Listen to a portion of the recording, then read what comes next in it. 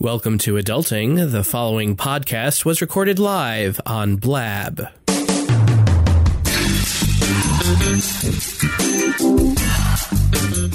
Welcome to Adulting, the podcast where we want to adult every day. Download episodes at adulting.tv.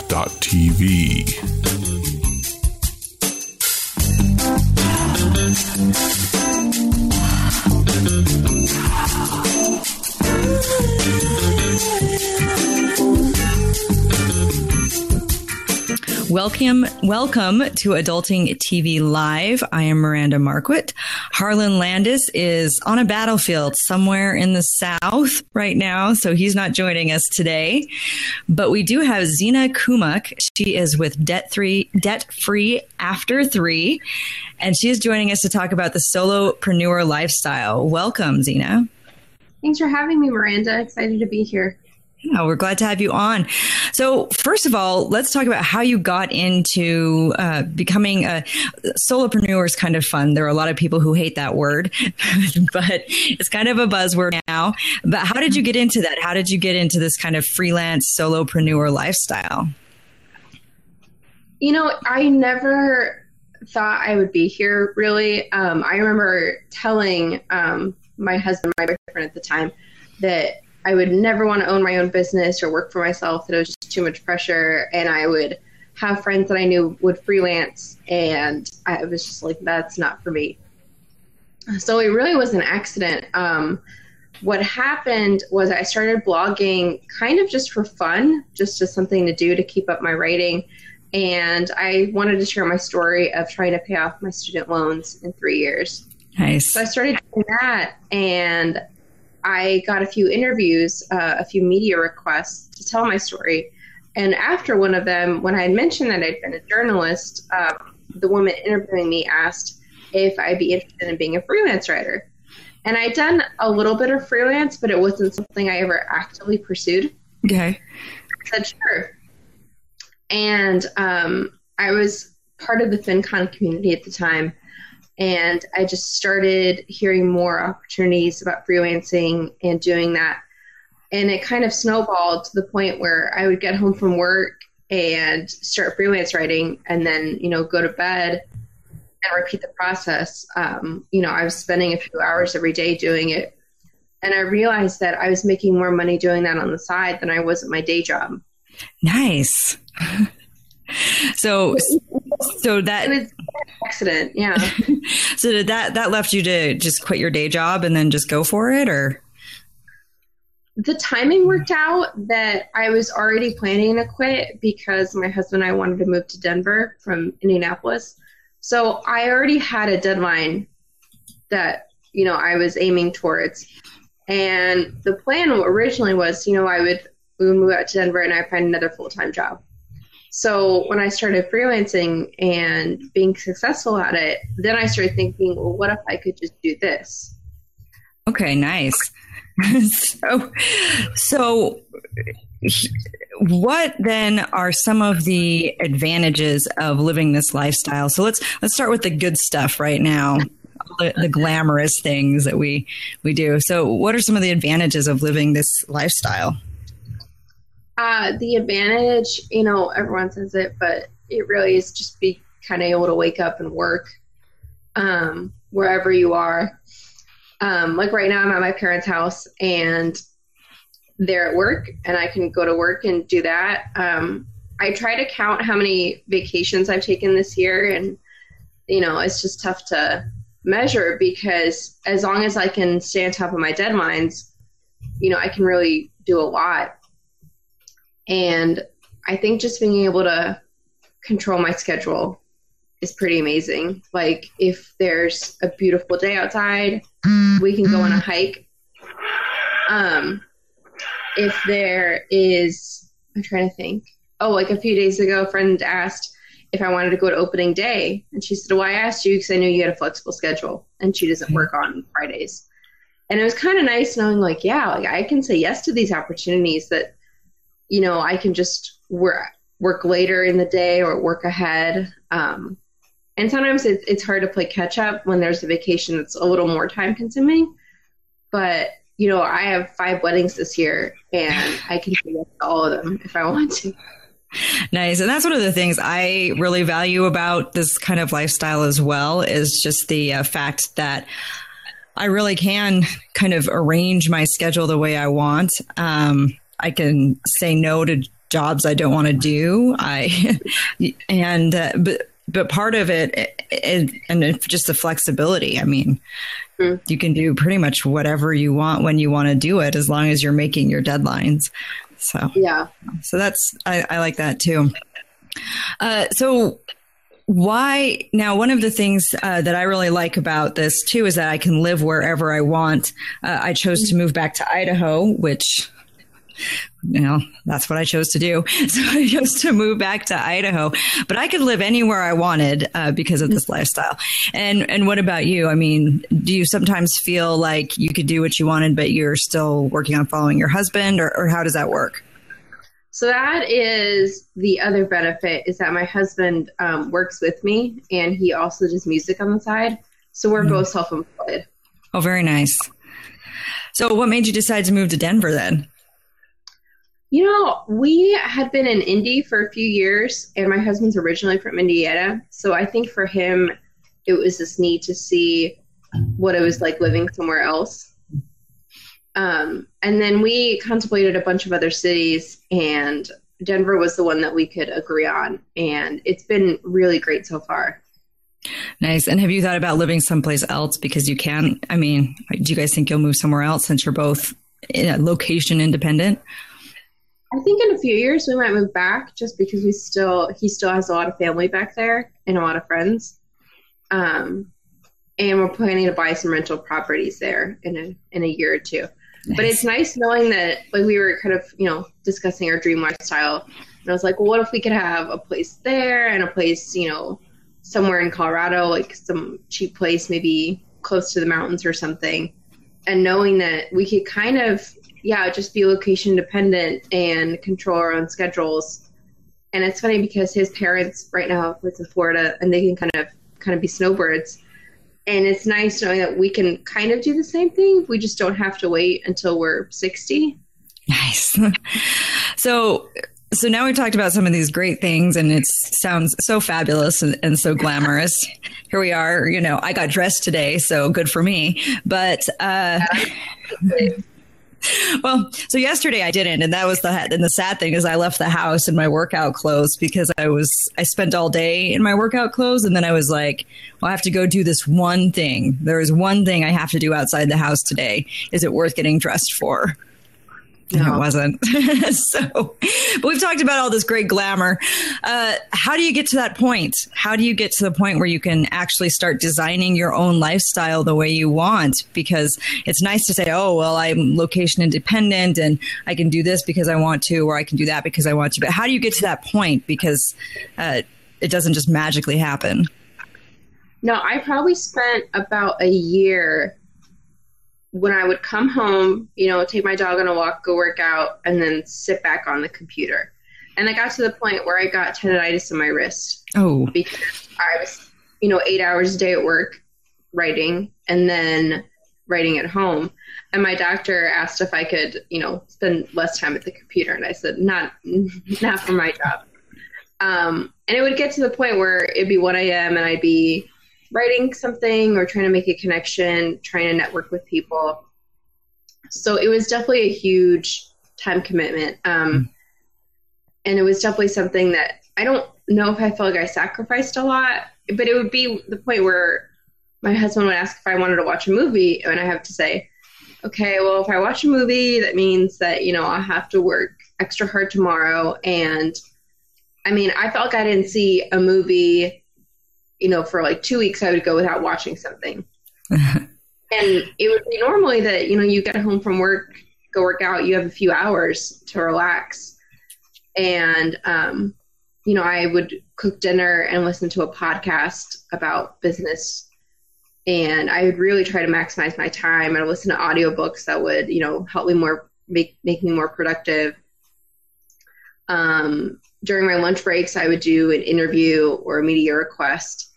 So it was pretty crazy for a while. And it definitely felt like, you know, I kind of had to give up a lot of things. The good thing is I didn't really have a ton of friends in town. A lot of them had already moved away at that point. So it didn't feel like I gave up a lot of my social life, but it definitely felt like I gave up some hobbies and just downtime. It definitely felt like I was working, you know, to the bone, about 60 hours a week. Yeah, I think that's one of the things that a lot of people don't look at. They look at the end result, like what happens after you've put in all that work. And we talk about an overnight success a lot, but the reality of the situation is to get even to that overnight success. You actually worked quite hard up till that point. And I like what you point out about, you know, you come home and you have to make these trade-offs. Well, am I going to watch a movie today? Am I going to have to work extra tomorrow if I watch this movie? It's a completely different situation. And getting to that point does take a lot of trade-offs and deciding, you know, what you're going to do. But I guess in the end, I assume it's worth it. It's been worth it for me. No, I still kind of pinch myself because I never really thought I would be in this position, like I said earlier. And, you know, there are tons of jobs where you can't be location dependent. You can't really be a solopreneur. And I'm really grateful that what I want to do and what I'm good at has led me to this job. Yeah. And I can kind of, I can relate to that because we both do the same thing. It would have been great to have Harlan on, but we both do the same thing. But yeah, so then what are some of the other ways that you cope? So now that you've done all the hard work, now you mostly have this great location independent lifestyle, you have the solopreneur lifestyle, but what are some of the challenges you still face like right now? What are some of those issues that you still have sometimes? One thing I never really realized is there's no guarantee of income. Just because a client hires you 1 month doesn't mean they're going to hire you next month. And it might not even be your fault. It might not be because they didn't like your work. It might just be that, you know, they already have enough content or they have to scale back their budget. I've had a lot of people just say that, you know what, they cut my freelance budget, or I hired someone full time, so they're going to take everything on. So every month is literally a blank slate. I start off every month, and there are a couple clients that I know that they'll need something from me, but for the most part, I have to build that all from scratch. Yeah. And I'm a very, I'd say, emotional person, but everything is kind of, you know, the highs of freelancing feel so good. And you can take 100% credit because it's something that you built. And then the lows of freelancing, they feel just as intense because it's all on you. You're the business development person. You're the writer, the marketer. You're the CEO. I'm not the accountant anymore. I've hired that out. So that's very great. But it is something that you build yourself. So you have to take 100% responsibility, and you know, there's no one else to blame if something goes wrong. Yeah. And I think that's a really good point. When you're living kind of this solopreneur lifestyle, even if you're not a freelance writer, if you're doing something else, you can't always say, you know, this is going to be a steady source of income all the time. So you do have to plan ahead. So how do you plan around that? How do you plan around this idea of a variable income when you're doing this? So I was very cautious because my husband and I have been planning for probably more than a year to move to Denver. So because I knew that he was going to be able to transfer, but I knew that I'd be job hunting. So I made sure that we set up 6 months worth of expenses before we moved out. And having that set up really made me feel a lot better. We haven't had to dip into it.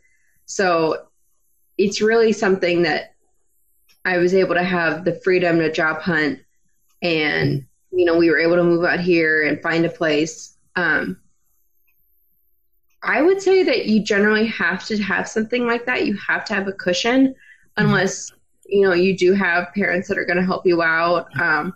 But otherwise, you really need to have that support to fall back on when there's a lean month or you're having trouble getting started. But I would say that, you don't have to necessarily do what I did working after a full-time day job. But for the most part, it really helps already having those clients before you make the jump to full-time, because otherwise you're starting from scratch and it takes a while to network and, make those connections and figure out who needs help and where you can market your services.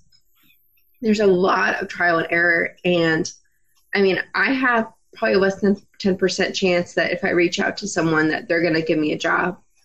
So it really is all about having, the financial security to say, I don't have to take everything that comes my way. I don't have to go and work for, 20 hours a blog post just to make ends meet, that I can continue hunting until I find something that works for me.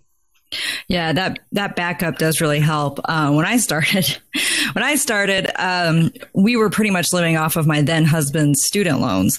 And so that was our cushion, was student loan money, which is probably not the best way to do it. But then I did have to throw myself in and say, I've got to make this work. And there were days that I did do horrible things that I didn't want to do for terribly small amounts of money, just so that we would have money for groceries that week. So coming at it from a perspective where you say, okay, I'm going to plan this out. I've got my real job and I'll do this, build it on the side, really kind of makes sense, because I never did that. I just threw myself in and had to, like I said, do a lot of things I'm not really proud of. So that's kind of the way it goes sometimes. But I want to kind of backtrack a little bit. You talked about outsourcing your accounting. You didn't have to be the accountant anymore. And, oh, bless you. And let's talk about how kind of that falls into the solopreneur lifestyle once you start going. Are there some things that you feel are really good for outsourcing and that really help you kind of build your business and let you design your lifestyle better in the long run?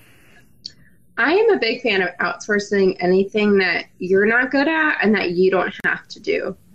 So right now I outsource a lot of my web development, which is great because I have deleted my website at least twice. And that is a really scary thing to, go to your URL and see a white page. I've done that at least twice. So not having to worry about that is really nice, and not, having to try to install something that is going to result in something really horrible happening.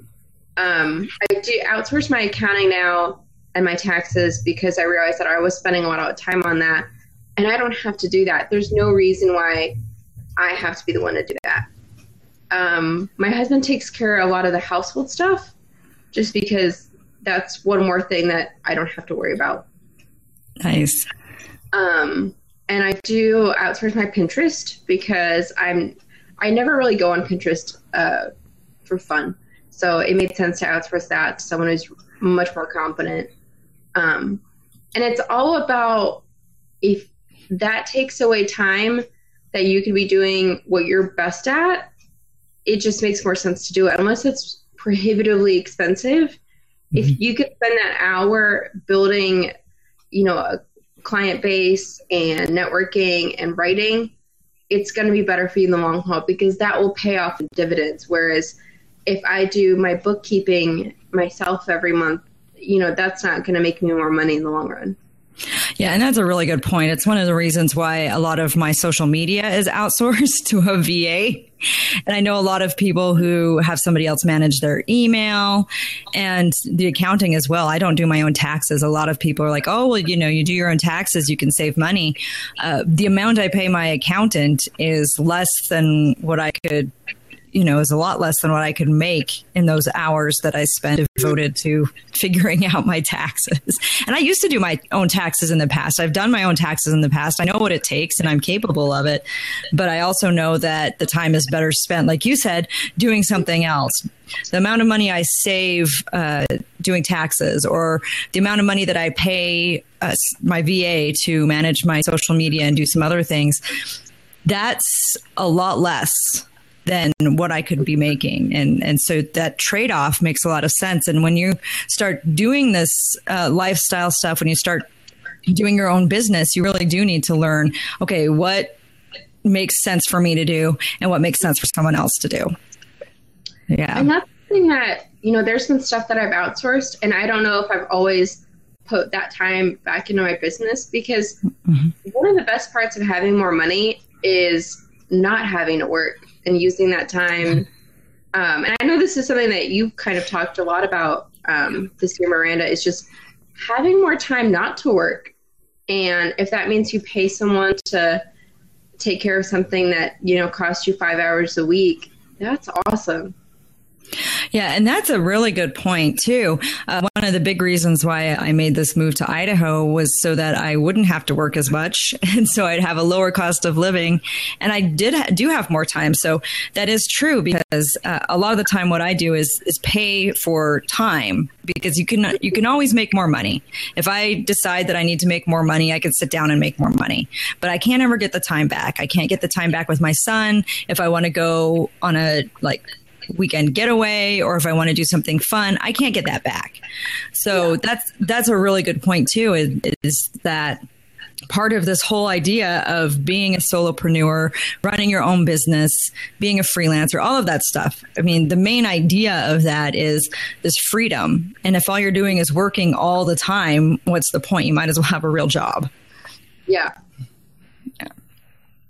That's definitely been one of the huge benefits, is that I feel like when I'm working, I'm being really efficient and I'm doing things that I'm good at.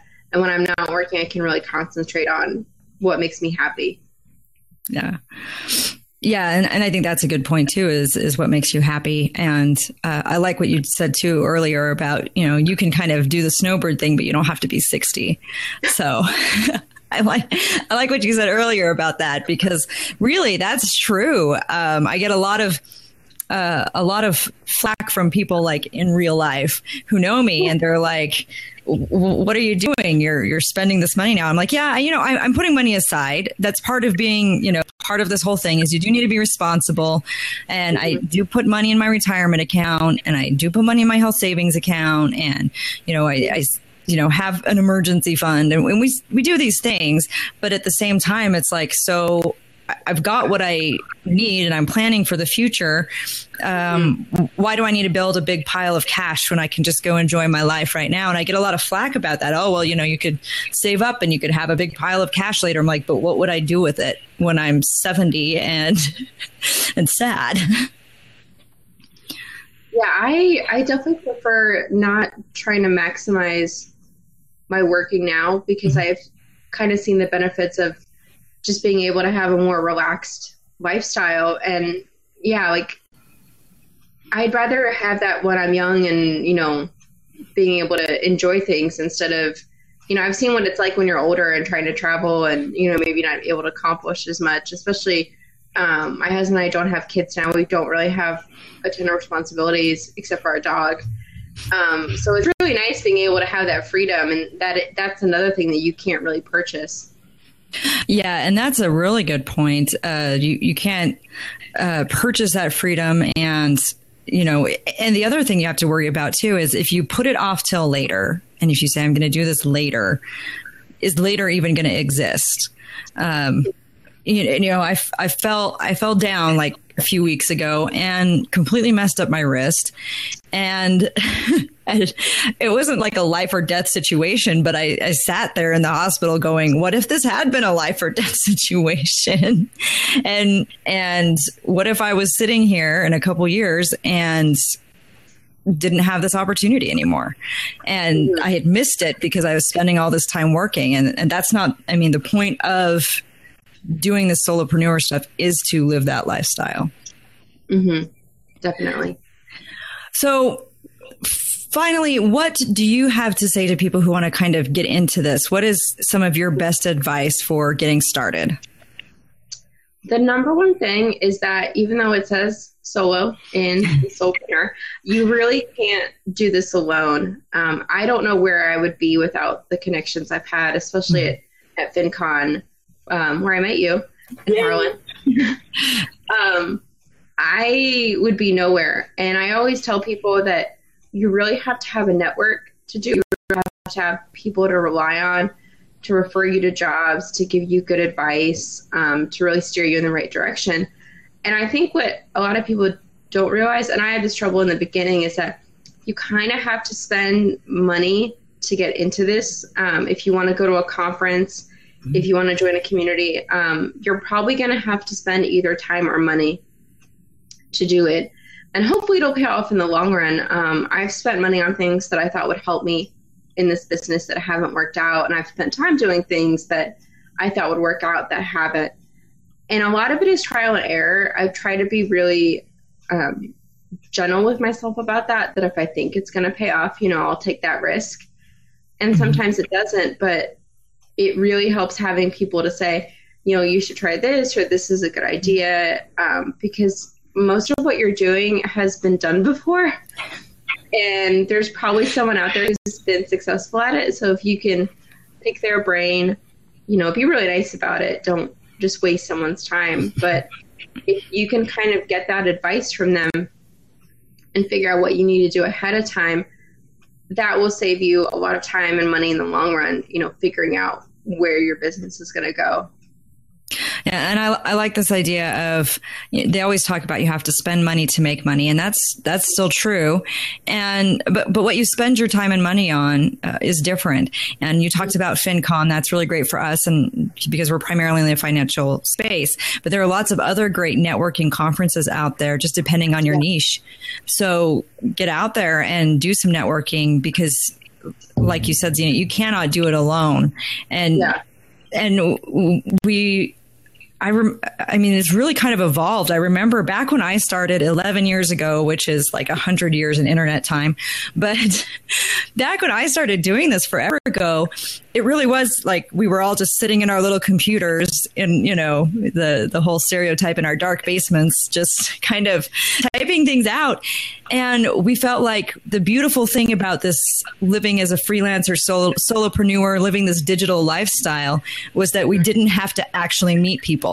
And we could just sit back here behind our computer and we didn't have to meet people. But that's not the way it is anymore. We have to come out from behind the computer and we have to meet people. And that's the only way you're gonna succeed in the long run. Yeah, FinCon was so great for me and I'm a total extrovert. I totally miss having coworkers and a kitchen to chat to and hang out at. So I've signed up for, I think, 4 other conferences this year. Nice. I thought, a few are in cities where I have friends and I can kind of make it a vacation. But I thought, you know what, if FinCon was so great and helped me meet all these people and get all these jobs and learn so much, I can probably, learn a lot from all these other conferences too, and build even more networks. Yeah, and I'm an introvert, so you're like, yeah, let's go to the conferences. And for an introvert, it's a little different process. We have to psych ourselves up to go to these things, and I usually have to go disappear there'll be a couple hours every day where someone somewhere will be like, where did you go? And I'm like, I went and hid in my room. That's what I did. But yes, it is important to get out there. And even if you're an introvert, you do need to get out there. So, but we are coming up on our half hour. So we'll go ahead and wrap it up. But thank you so much for joining us. Can you tell everyone where you can be found? So if you want to read my blog, it is debtfreeafter3.com, all spelled out. On Twitter, I'm at Zena Kumok. I have a Facebook page for the blog, Debt Free After 3. And if you want to hire me, because I am available, it is zenakumok.com. Very cool. Well, thank you so much for joining us. Remember that you can visit us on adulting.tv, and you can also subscribe to our podcast on iTunes and Stitcher. And next week, we are going to talk about when it is time to move in with somebody. We're going to have the debt-free guys on. So join us for that next week. And thank you, Zena, and have a good day. Yeah, thanks, Miranda. Thank you for listening to Adulting. Find resources for this episode or download other episodes at adulting.tv.